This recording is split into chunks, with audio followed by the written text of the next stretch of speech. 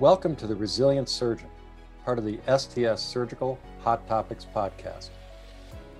Our goal with the Resilient Surgeon series is to inspire our colleagues to be their best selves in and out of the operating room, using scientifically proven tools and recovery strategies of the world's top performers.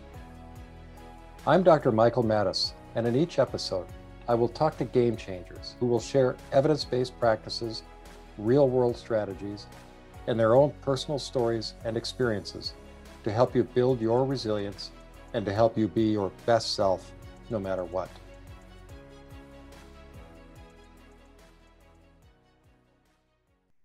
The topic today on the Resilient Surgeon is stress, but not the big stressors that can derail us like a job change, moving, significant illness, or relationship problems. Today, we're talking about the little stressors that pepper our minds and our emotions nearly every day at work, at home, on the road, and in stores. In fact, nearly everywhere we go, we will likely encounter these microstresses, a term coined by our guest today, Rob Cross. Many times, these microstresses are inconsequential, but in our increasingly complicated and fast-paced, always-on world, they can mount up over time. And this unrecognized buildup can dramatically erode our physical health, our mental health, and our relationships at home and at work. And believe it or not, our sense of purpose in life. And as our guest Rob Cross points out, the pernicious microstresses that can slowly topple our lives come from the people closest to us, our colleagues at work and our loved ones at home. And when you add in the fact that we live in such a hyper-connected environment 24/7 that puts us on call around the clock, it can all add up to, as Rob says, an invisible and relentless slow downward spiral that we may not even recognize until you realize that you're no longer okay or worse.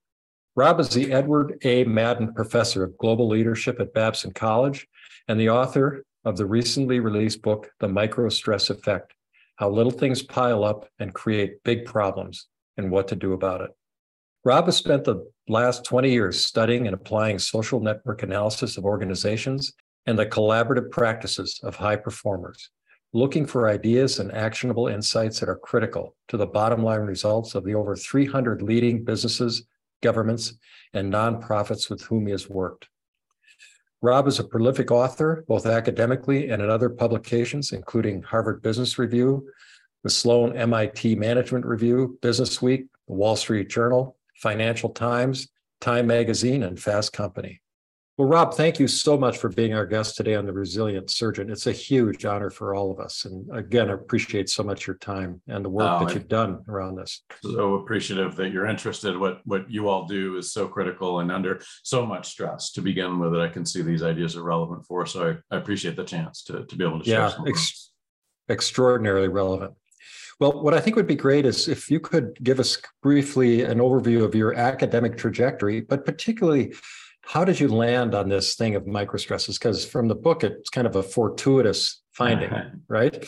Yeah, no, it very much was. Yeah, actually, that probably explains most of the bigger wins in my career. It's the way my life has unfolded too, and my careers too. Yes, just have to be eyes open and see it and lean into it. You bet. What we were doing is, this is a book I never wanted to write. To be honest with you, I was 5 or 6 years ago, pre-pandemic, and we were sharing results from the consortia to my group. There are about 300 companies in the room. We're actually holding the meeting at the Broad Institute downtown in Cambridge. And I was going through some of the work we'd been doing on high performers and understanding how they were collaborating using all the analytics that we collect. And somebody in the back of the room raised their hand and said, well, what about, not just performance, but people that are happy or sustainable in their lives and how they're doing things. And I remember so vividly at the time, I just kind of groaned because I always follow the direction of the members in terms of what we're researching. And at that point in time, everybody only cared about innovation, right? Pre-pandemic, it was all about growth and everything else. And so I had my whole head of steam, going in that direction. And then I, started leaning into this work and did some interviews and, did hundreds of them ultimately, where you're deep into very successful people's lives today. And you see the cracks and the struggles that people are having because we're so hyper connected in different ways that it really got into my soul. In different ways. And then in parallel, you start doing all the research on public health and you find out that kind of lack of these quality connections, has a massive impact on our health. The mortality rates equivalent to 15 cigarettes a day. I mean, all sorts of things show up. Yeah. And then the negative, impact is very significant. So what we were doing was we were focused on what's the role of relationships in people's well-being, right? And so we actually started down this path looking at what are the legitimate ways that connections in our lives have a positive impact on our well-being. And it related to how we take care of ourselves physically, how we grow in and out of our profession, how we experience purpose in our life, and how we experience resilience, and looking at the role of relationships. And I was in my very first interview, and I want to just be clear, you were doing a series of interviews of high performers, right? Right. As a means to understand this issue better. Yeah. And so we had done, I use an analytic approach called organizational network analysis. So that's an approach to map collaborations and patterns of interactivity and what people are getting from each other. And so we've done a good bit amount of that work quantitatively, right, to see, what are the statistical ways that these relationships are having impact. But I was, again, focused positively, right? I was focused on what are the connections you need to lean into. And then that led into these interviews. And the very first interview, this lovely woman, life science executive in London, very successful, and British accent, I won't try to emulate here, but I said, tell me about a time in your life you're becoming more physically healthy. What was the role of relationships in that? And she just laughed and she said, well, I was the person that dodged gym in high school every chance I could, right? I wanted nothing to do with physical activity. And that kind of worked for me up until my mid to late 30s, where life and profession had really, accelerated. My doctor said, you need to do something about this, right? And so her solution was she started walking around a park outside of her flat in London, and she would do it the same time every day. So she started walking with the same people, bumped into people, and they struck up conversations, and that led to longer walks.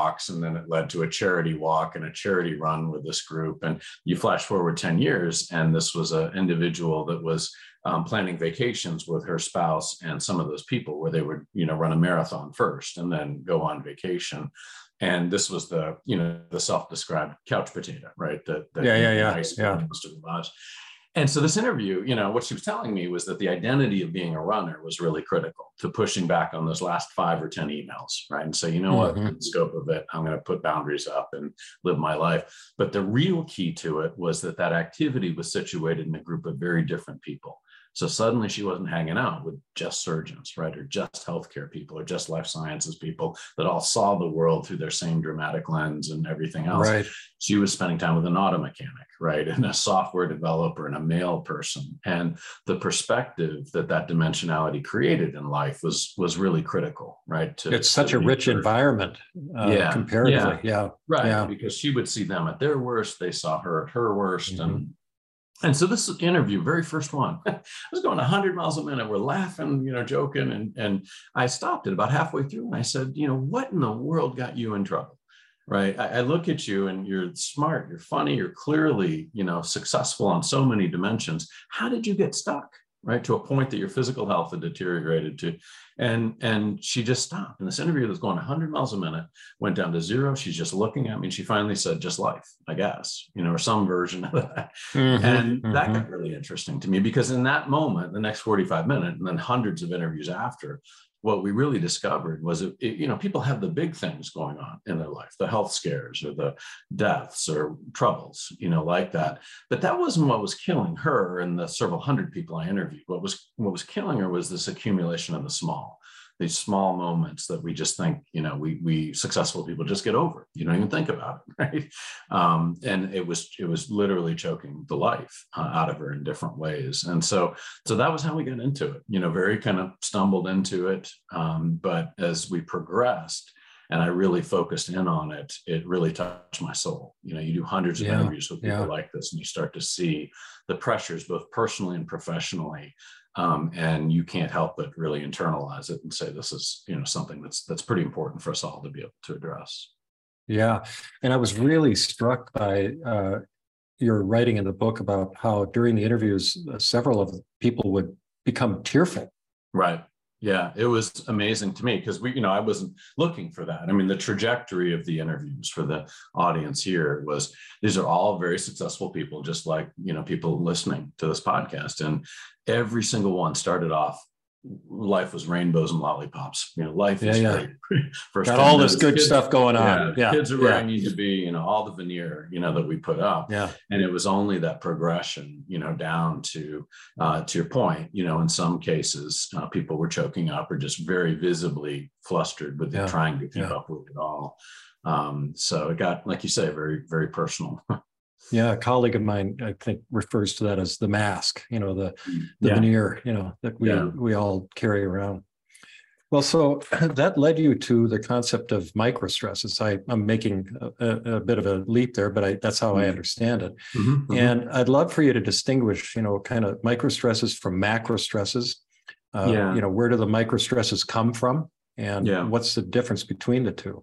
Yeah, great questions. And so I'll unpack, and you keep probing me. For the idea that we were seeing is, again, it wasn't necessarily the big things that was a problem. It was the accumulation of the small. And so that may take the form of being in a meeting and sensing misalignment with a colleague and knowing you're going to have to solve this, but you don't quite know how. So it goes in the back of your mind, right? And you're just kind of stewing on it a little bit. And then the next interaction you see, maybe it's a nurse that's not handling a patient in the way that you want. And, you're trying to figure out how to do something about that without causing anxiety or people quitting or, getting upset with me. And maybe I'm getting tense just even bringing up these examples, honestly. Seriously, I mean, it's just you do all these interviews and you start to realize how much of it's there, right? And maybe the next interaction is a text from a child, right, where you can't tell if they're in trouble or they're okay. And usually what it is they're just venting for 5 seconds. You worry about it for 3 hours, right? Until you see all of these things are kind of back of the mind. They're not, fight or flight stuff. And that was probably the biggest difference neurologically, right? I mean, these were not things that created that fight or flight response, cortisol, all the things that we start to recognize it as a threat. These were all things that just normal people get over, right? And our minds don't tend to register. Quote, get over. Yeah. That's the story, right? That we tell ourselves. And what we know from some of the research, my co-author particularly leaned into the neuroscience side of it, is our brains don't really register it, right, as a problem, but our bodies absorb the stress in the same kind of way. And it has impacts, cardiovascularly, even metabolically. We found some studies that were showing that if you eat the same meal, right, the same caloric intake in a meal, in one instance, you've not been under this form of social stress.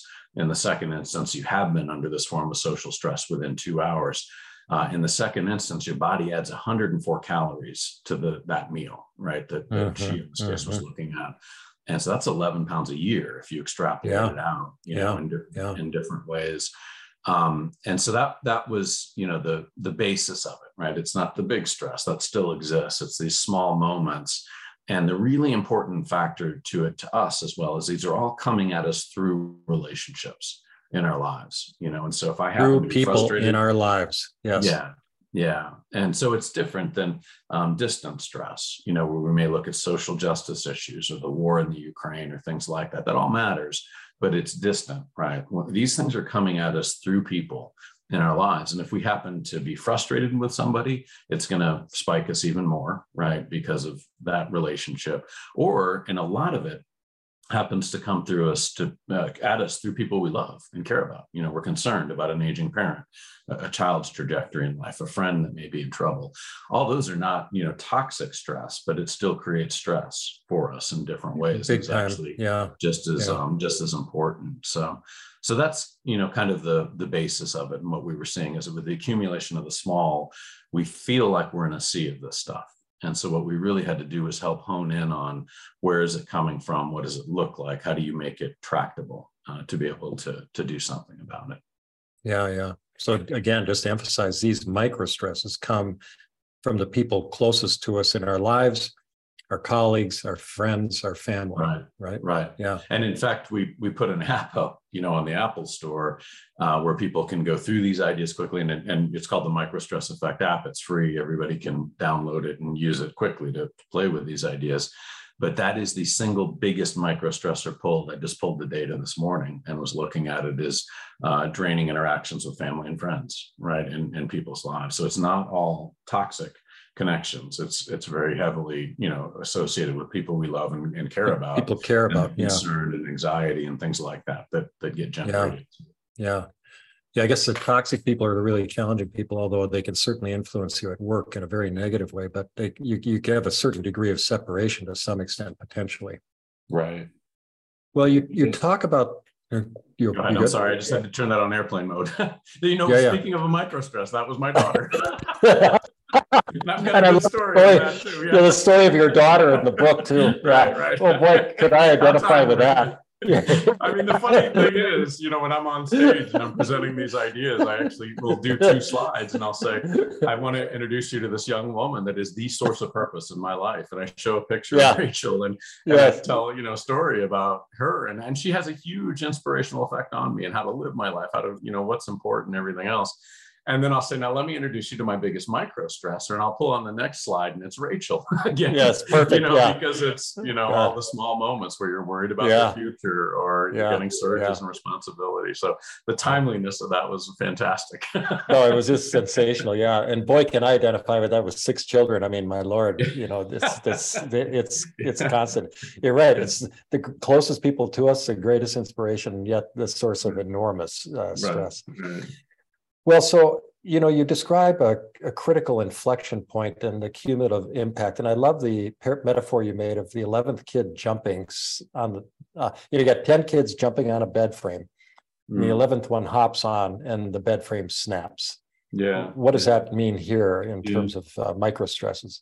Yeah, I mean, and we're talking to a lot of people in neuroscience, basically around this, and they would describe it that way, or they would describe it as kind of the wind eroding a mountain, over time, and it just kind of wears us down.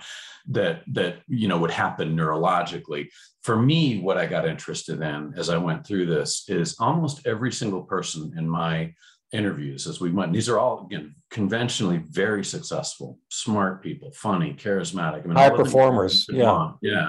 And they all ended up describing periods of their lives. Sometimes it was just a couple of months in the lucky cases, but most times it was 3, 5, 8 years where they were just going through and reacting to the system of demands around them. Right. And they woke up one day and realized I am nowhere near where I wanted to be in life or who I wanted to be. And I've given up, too much. And it was almost always a really stark wake up moment, like my life science executive, right? For her, it was the doctor who gave her. For other people, it may be pulling into the garage and a flight's canceled and you get home and you realize suddenly I have no friends, no family to engage. I've let that erode in different ways. So I saw that idea kind of happen in kind of the short moments, like neurologically, right? But then also these kind of longer moments where so many people just had this stark wake up going, holy cow, I've not been living intentionally. I've just kind of fallen into everybody else's expectations. Intentionally. That when I underline that word. Yeah. And I think it's important, that as I'm going through this, what I'm finding is we have, as a human beings, we have never had more ability to shape what we do and who we do it with than today. But we give it up constantly. We just fall into everybody else's expectations. And that is not just professionally. It's also, how do I need to show up as a parent? What do I need to provide for my kids? All these other things that kind of create these pressures on us that, really created that snapping moment, right? For people in different ways. Yeah. And, I think there's an important message here. I recall starting out as a new faculty member at the University of Minnesota. And, it's a thrilling time. And I suspect for anybody starting out a new career, you graduate from college, whatever, you're in business or whatever, and the excitement and the thrill and the accumulation of skills and abilities, you can find yourself very enthusiastically embracing so much. Until that slow downward spiral starts. Do you feel that's inaccurate?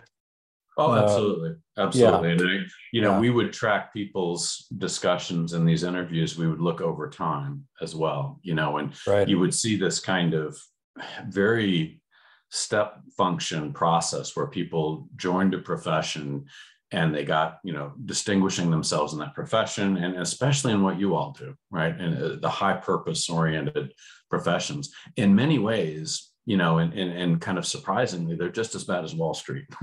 In Wall Street, the intensity, people would say there's no purpose here. It's all about money. And they'd be pretty blunt about it. But their lives would get absorbed in it. What was interesting with all the physicians is there is a purpose to it, right? And you get absorbed in either your clinical work, or if you happen to be in a research hospital, the research that you're doing and the nobility of that. And it becomes all consuming. I would hear it over and over again, right? That people would lose the dimensionality in their lives because of that. And what I can see in this work is the happier people, those people that didn't go down that negative spiral in the interviews, they almost universally have 2 or 3 groups outside of their profession and direct family that they're an authentic part of. Right, they have more multidimensional lives, and it just tends to keep the stress in perspective. It keeps us making better decisions over time. So it's interesting because it happens not just in medicine, but a couple of other kinds of work that are highly purpose fueled, that you can fall into that unidimensionality pretty quickly, and then run into problems later on. Well, we may come back to this, but there's a lot to unpack there, but you talked about multi-dimensionality, to one's life, and not becoming too narrowly absorbed in something and full on. But you're talking about dimensionality with other people, correct? Yeah. So I'll give you an example from one of the interviews. Actually happened to be a neurosurgeon, right, at one of the most respected hospitals in the world. I'm not going to mention the name of it, but super successful individual again. And we'd done a couple of interviews, and then I'd run a program with that hospital as well. And so I'd had a few interactions with him, but he was brilliant, right? And austere, and just all the things, right, that somebody that's kind of managing a practice and the cutting edge of the research, you know what I mean, at that level is. And so it was really funny. I hadn't heard from him 4 or 5 months, and I got this email out of the blue with the subject line said, "Rob, I've joined a rock band." And I opened it. I just burst out, laughing. Of course, I'm curious, so I opened it, and he, just describing to me in an email that when we discussed things, he said, "I've allowed everything to evolve into direct family, so not even extended family, just direct family, and my profession, and I needed other things." So he had played guitar in high school. And he ended up going into a music store to just say, okay, I can control this. I could bring music into my life. And it may not be with other people, but at least it's something else. And as he was walking out the door, he passed by a flyer that said, "We're looking for a guitar player, and what we lack in quality, we make up for in volume," or something like that. And so he actually joined this group. And what he was telling me, this was a couple of months into just playing with them, is he said, "I'm having the time of my life. I'm hanging out with 20-year-olds. They're never going to be my best friends, right? They're never going to be, presumably that's what a lot of the books are saying, is we need 1 or 2 best friends, right, in our lives." And what he was saying is, this gives me an escape, right? I'm removed from the pressures, and that helps me recharge. But most importantly is I'm spending time with this group of people that see life so completely differently than a bunch of neurosurgeons.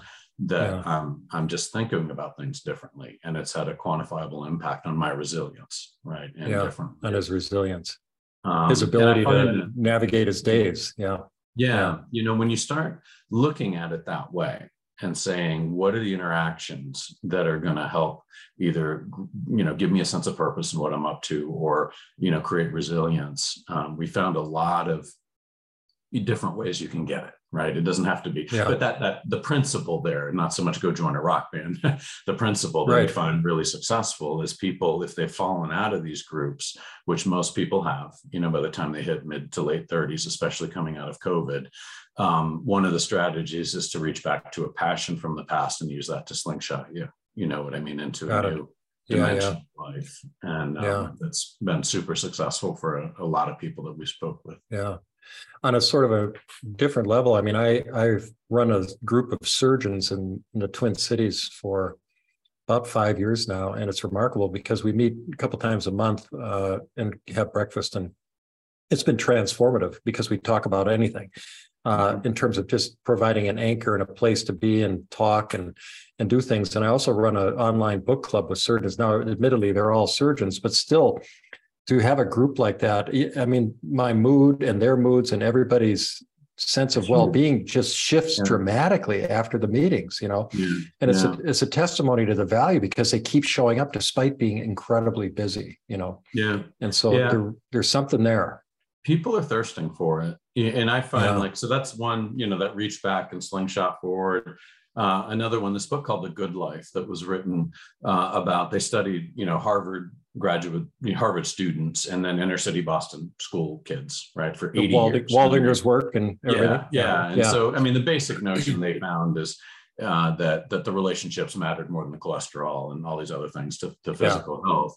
And what they had put out as a challenge was, just take a given week and set up 7 8-minute phone calls with people. So people you just want to reconnect with, grad school, high school, people in prior organizations, whatever it may be, just use LinkedIn, whatever, right, to kind of find 7. And it is hysterical. So my co-author and I did this. We did a lot of different things. We were kind of live this life, as we're talking about it. And it's a riot. You reach out to somebody like that and you're like, you sure want 8 minutes? That's an awful lot. Can I just give you 7? And you're kind of laughing immediately. But nobody puts an 8-minute phone call 3 months out, right? To when you catch up. And then you get in the discussion, you keep it to 8 minutes. And inevitably, it leads, in my 7, 6 of them led to other things, and lunches and other things that have kind of rebrought these people into my lives. My co-author decided to put it up on Facebook, and she got 43 requests. Is that right? Yeah. And so to me, it was just a marker that people are dying for this. They're dying for this kind of connection into it, right? Like you're doing. That's all people are looking for, right? It's just a little structure, right, into it to connect. Okay, so now let's move on to the microstresses, because you've whittled those babies down to 14 common microstresses. And as you say, that high performers encounter regularly. And you have, I think, brilliantly, again, a testimony to the amount of effort that this must have taken, grouped those 14 microstresses into 3 categories. And I'd love it if you could tell us about the 3 categories and maybe give us an example from each. You've got really great stories in the book. For instance, Rita, email, Emma, and Rachel, whatever examples you want to use, if you could just kind of walk us through those 3 categories. And so we'll have a basic understanding of what these are doing. Absolutely. So the first category, and they kind of, move down in progression of invisibility, if you will, and also impact. But the first category were interactions that drain our capacity, our ability to get done what we need to get done. There were 5 of those kinds of interactions, ranging from misalignment to small performance misses by people that you're relying on. So what we would, for example, find that it wasn't so much the big slackers that were killing us in most places. They would get weeded out in different ways. The problem is people are on so many different teams today. They may have one primary team, but they're put on 5, 6, 7 collaborative efforts, that if you happen to own one of these and people come to your effort, and let's say you have 4 people on the team, they all come to your effort, 95% done, right? So it's just small 5% misses, right? And each one of them is explainable. Somebody didn't understand, somebody's boss pulled them in a different direction, somebody had a sick child, it's all reasonable. The problem is that it's 4 times 5% to you, right? So that means 20%. And you're stuck with this decision of, do I kind of work through the night and pull myself out of activities that keep me whole, or frustrate my significant other and family for not being there, or do I underdeliver, right? Both of these things, create stress in different ways. God, I mean, just to identifying with that scenario, I mean, it just happens over and over and over again. Yeah. Right. And the tendency for everybody in our sample, because they're successful people, what do you think they do? Well, they rose to the challenge, they work through the night. And then the problem in it is you've then kind of said, okay, 95% is good enough, maybe 90% next time. And not because I think people are nefarious. What was just so clear to me as I went through this is most people today are making decisions on which balls to drop, not how to excel. I mean, they're exhausted with the demands that we've kind of created in the contemporary workforce. And so, so that was another example, of drains to capacity. The one you mentioned about the email, or just shifts in expectations from an authority figure, very subtle, quick things a leader or a stakeholder may be doing to get something off their plate can create a massive cascade of kind of primary stressors, but then it also goes a lot of times into secondary stressors as well, because of how we're connected. So maybe this is a good time for you to explain the ripple effects, of these things. Yeah. Well, what you would see is kind of one email in that instance led to, a whole cascading laterally of 10, 15 people that didn't understand, driving questions back to this person that shouldn't have owned the responsibility to begin with.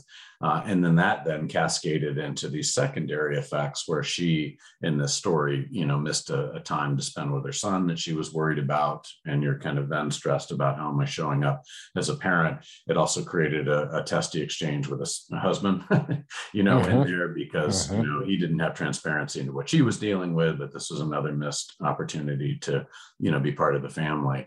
And that's a lot of what we would see because of how hyper connected we are. There'd always be this initial impact, but then it almost always rolled into a secondary and sometimes even, tertiary impact. Yeah. Even as subtle as you get something like that happens to you, and you go home and you complain to your significant other about, these people are crazy, they're driving me nuts. And usually the significant other has no idea of the context. They have no idea what you've done to create it and all that. And so all they do is say, yeah, you're right, they're crazy, you should quit, or whatever. And they in very, trying to be helpful ways, they spike us up again, what I mean, with the stress. And so it had a whole bunch of effects like that. Each of them had a different effect.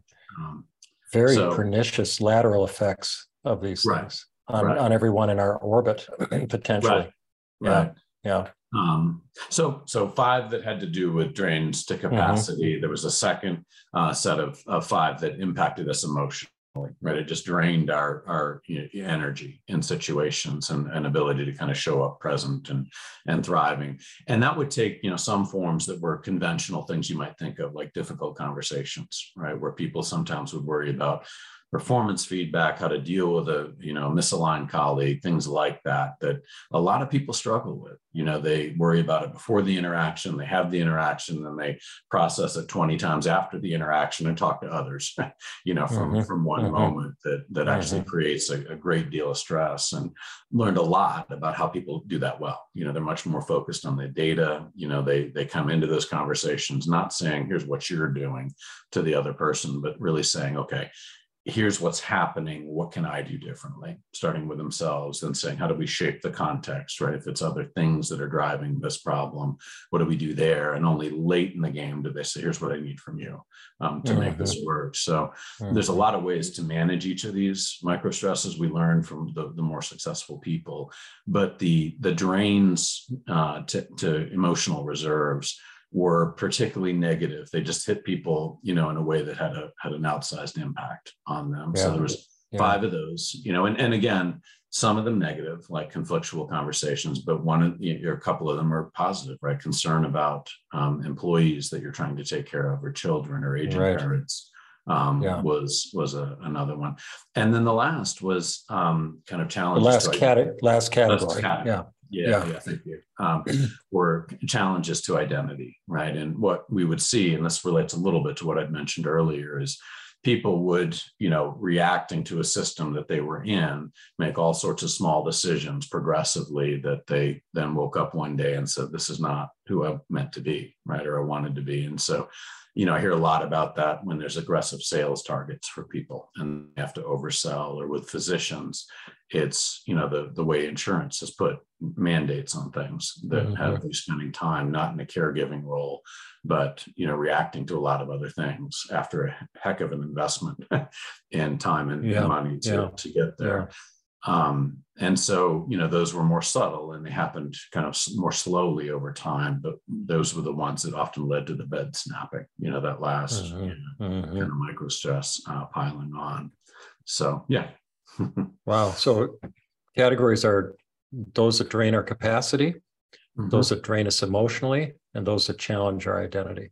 Yeah. Now, sitting here and even just looking at the title, 14 microstresses, that's a lot of and you just think about the overwhelming nature of these things coming at us continuously, but you've really done a great job of figuring out a process for how to deal with those. And I'd love it if you could tell us about the 10 percenters and then Yeah. the table that you've constructed. And it's so useful. It's just so valuable and implementable, the table, Yep. to Yep. begin to Yep. contend with these things in a meaningful way. Right. So, Right. yeah. Yeah.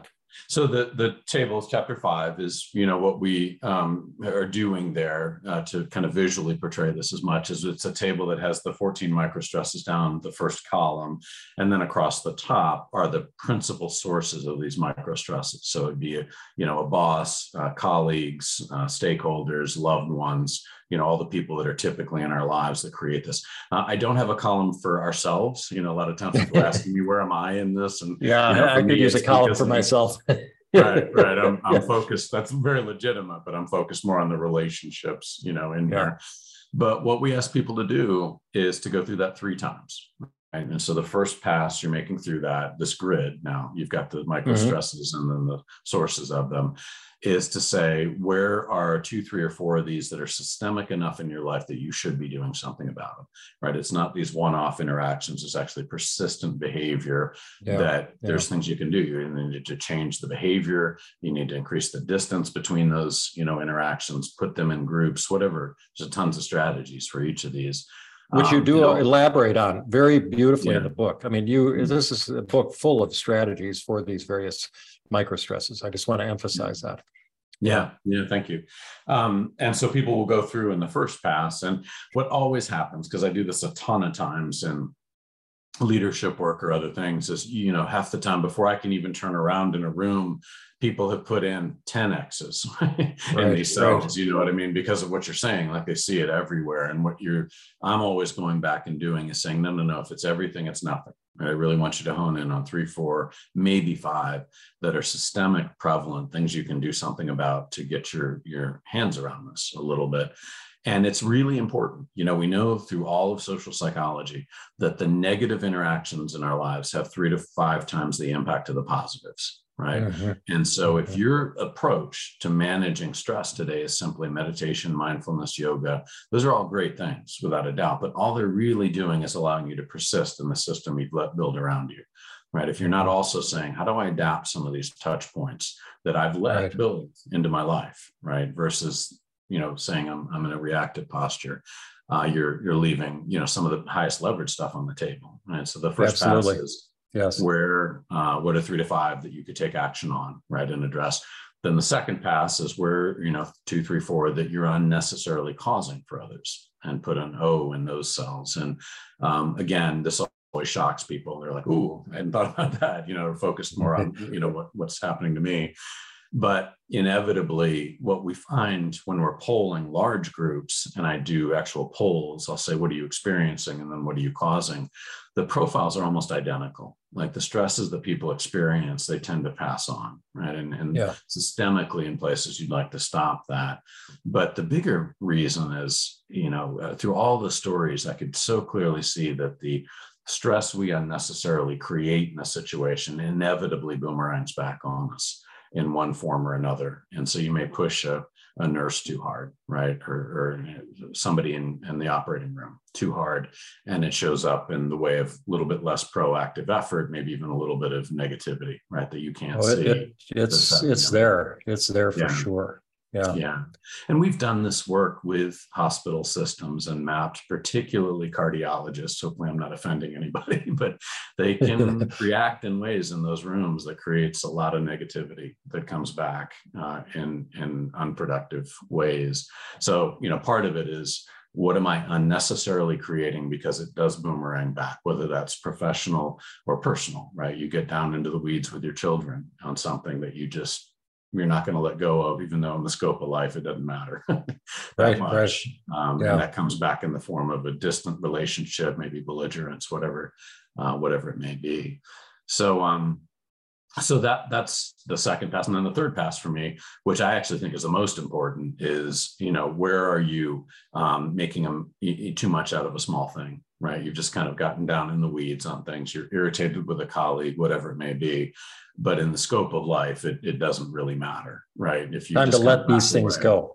Right. Times to Right. let them go. And, Yeah. and it sounds like it's, oh, just, let water roll off your back or whatever, and people roll their eyes, but it is probably the most critical thing I could see. Like there's so many of these micro stresses hitting us today. And what I could see in this work is the people that had, again, those 2 or 3 groups outside of their profession that they were an authentic part of, it just created an entirely different perspective of what was really critical, and not the people that let everything devolve to just their profession and direct family. Everything feels like a big deal to them, Yeah. right? And Yeah. everything feels Yeah. like a battle. And they don't walk away, right, from things that really don't matter in the scheme of life. And Right. so that's what I'm really honing in on there, is to say, where are you letting that happen? And how can you back away? How can you get more dimensionality built in that just lets you kind of live above the surface of this stuff a little Right. bit better? Right. Yeah. Just a little vignette from my own personal life. My wife is a high risk. She's retired now, but she's a high risk obstetrician. So she took care of complicated pregnancies and, challenging world. Yeah. But when she came home from work, it was very important to her to be able to ventilate about what went on during the day. And she loved to talk about, I don't know about love, but she talked about the interactions, positive or negative. And I was right exactly where you mentioned, and that is I struggled with, because I knew that, if it was a negative interaction, I'm only seeing one perspective there. And if I went along with it too much, then she could go down the rabbit hole and the emotions could get more negative. Mm-hmm. And so because it would really affect me, and then therefore it would come back to her, Yeah. Yeah. And so we established a little thing, and that was, there's an old Jonathan Winters comedian, and he came out on Johnny Carson. For nobody's going to know this, but he came out and sat down and he just put his hand down on the table and said, "Pencils down," So it was a comedic thing, but we have that. I say, "Pencils down," and then she knows, okay, I've had my chance to ventilate. I'm done now. And it was really dramatic in terms of how it cleaned that concern and anxiety I had about what's going to be coming home tonight, in terms of what her experience was. Yeah, and so it's huge. It's huge. What I found, and we asked people as we went through these interviews, I would say, tell me about a setback in your life, right? Or, something that was substantive. So it wasn't day-to-day setbacks. It was something that they could remember and we could talk about. And then I honed in on not what did you do to get through, because that's how we're taught to think about resilience today. Is it's almost like we own it, which there's an element of that that's true. Yeah. But if you ask, hundreds and hundreds of people how they got through difficult stretches, and I would hear anything from I didn't get the promotion to, my spouse died of pancreatic cancer and I had 3 young children, like truly traumatic things. And then you focus not on what they did, but on how they relied on others, right, to get through. You hear 8 really specific things, right? So people definitely want empathy, but usually you try to do empathy with what I call a path forward, and people that have been in that situation that can offer advice on here's some steps to take. People more of a compassionate stance rather than empathetic stance. Yeah. And some people like perspective in the situation, that like, in the scope of things, this is worth fighting for. For me, it's laughter. I just thrive on just the subtle, small things that show us the absurdity of the situations. And so what we're seeing in that is the people that have the relationships and know how to use them well, they do much better, but it's not always what they think they need. The number of times I would hear people say they went home, they talked to their spouse, and what they wanted was empathy, and they got perspective. They got empathy from their girlfriends over a bottle of wine or something like that. Is really kind of fascinating in it all. But that's the key to what you're talking about, that dimensionality, because we can't expect our spouse to give us everything we need, or that's, and that's a really great point. Like what the global stats are showing is that the quality of the relationships in our lives have fallen, right, over 20 years, not just COVID. And what that's done for many people is it's put too much negative pressure on either the parental relationships or the spousal relationship. And because it's become more insular. Become more insular. Those outlets there. And if you don't have devices like you're saying, it can have negative, ripples in different ways. So I love that. I love that pencils down. I'll steal that for sure. Good. The one thing, just a side note here, I agree with you completely that, meditation, yoga, all that stuff, it's not going to be a cure-all, but in terms of letting things go, I mean, I found once I started meditating and really it gave me the skills to really drop things much more quickly. I would recognize when I'm getting a story loop going about how I was treated or whatever the little thing is. And it's a skill that I was able to develop over time. But I mean, I've really become so much better at just getting past those upsets that are really overall inconsequential in the grand scheme of things. So I just wanted to huge. Throw in a pitch for that. Yeah. As is exercise, and the, Same physically, thing. the way that has impact too. So I completely agree for sure. What about the 10 percenters and how did they inform you here? Yeah. So what was intriguing to me is, 90% of the interviews would go down this kind of negative path, of the cracks coming in, and some it became very extreme, at the end. What was fascinating is you would start to expect that, in your interviews, and then so it would really stand out when people didn't do that, right? And these were, again, all highly successful top organizations. And about 10% of them, they were just navigating life in their profession in different ways. And that kind of kept them on this high water line and not kind of descending beneath it. And, one of the key aspects to them is, as we've discussed already, right? It's kind of maintaining that dimensionality in life, in very specific ways. And another to me was that they might do big things like sail the ocean or, write a concerto or things like that, but it wasn't the big things that was creating the happiness. What was generally creating the happiness is that they tended to live small moments more authentically with others. And they were more intentional about that. And so one of my favorite stories out of that was a very successful software executive, and she'd come to, I think it was Stanford, if I remember. She's the chief strategy officer and runs the venture fund for one of the most successful software companies in the world. Everybody would know the name if I mentioned it. And I got into the interview, and she'd been a runner, in college, and then she came out. She kept running as a key part of her life in this highly demanding context. And she's mid-40s, I think, when I was speaking with her.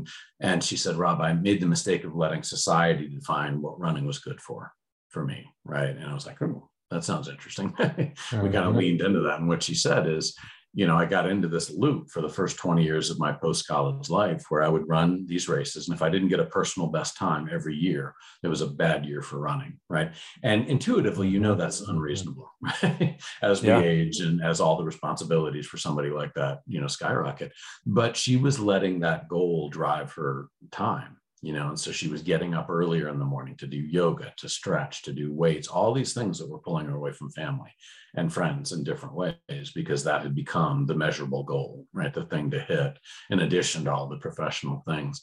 And she said she woke up one day and realized that what she wanted to be doing was running with her daughter's best friend and a parent in the neighborhood. And so they started running, and it evolved into this group of parents and children, right, in that neighborhood that were using that time to teach the kids how to be physically healthy and spend time together.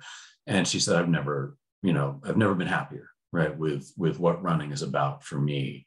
And so, from a principle standpoint, what she's doing is saying, how do I take the activity that I'm already doing and pivot it in a way that pulls me into relationships versus pulling me out of them? And for her, that meant, pivoting away from looking for personal best times to, interactions with community around her and her child, in this case. And we have a grid in the book that kind of talks about what people described as relationships that created a sense of purpose and meaning in their lives.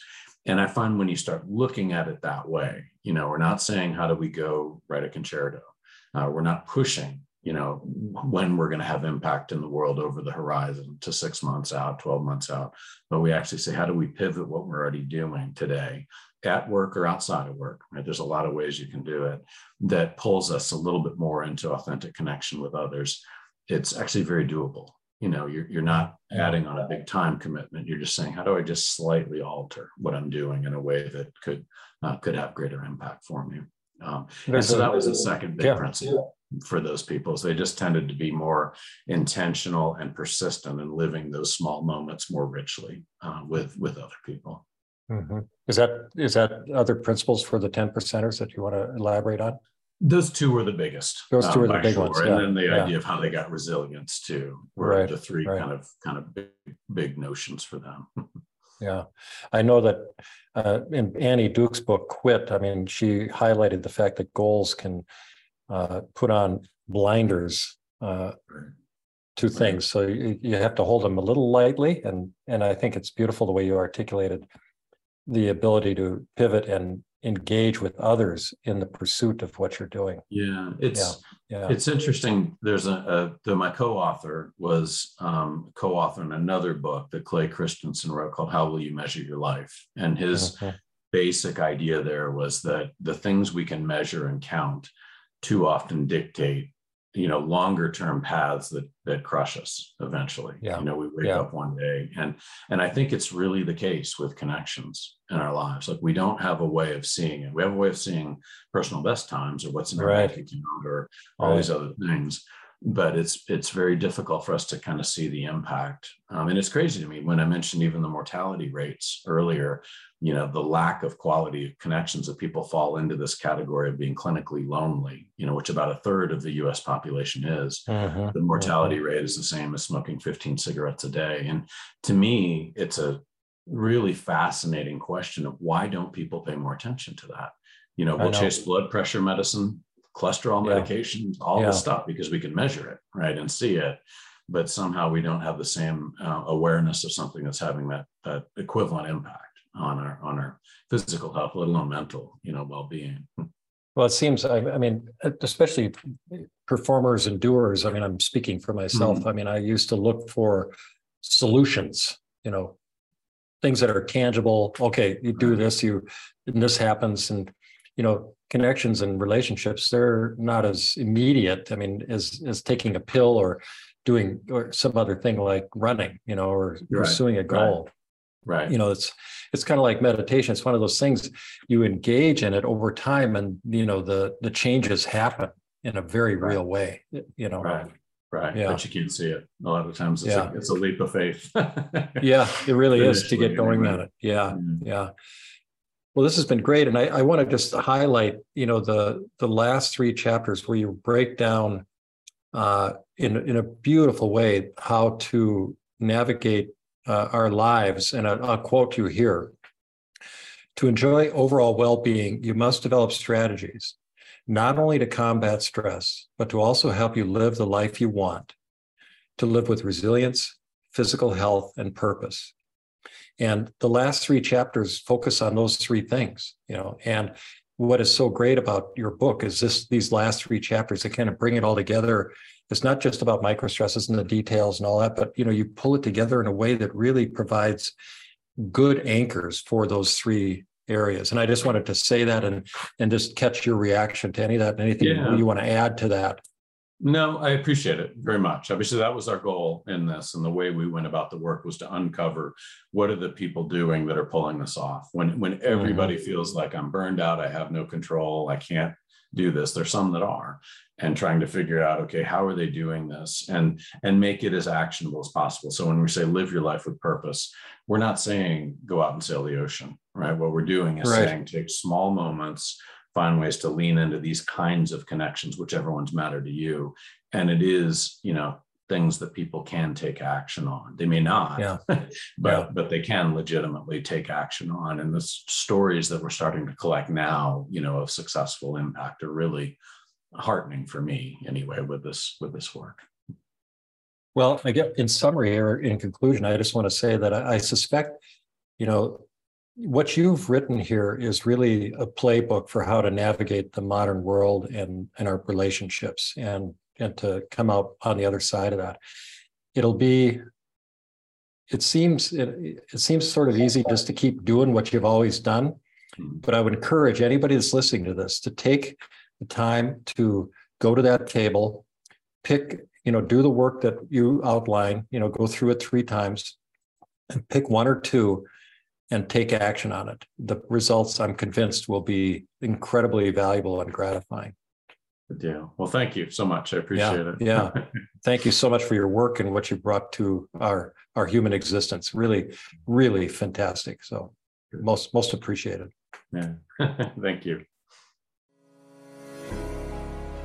This has been The Resilient Surgeon, a podcast brought to you by the Society of Thoracic Surgeons. Thank you so much for listening.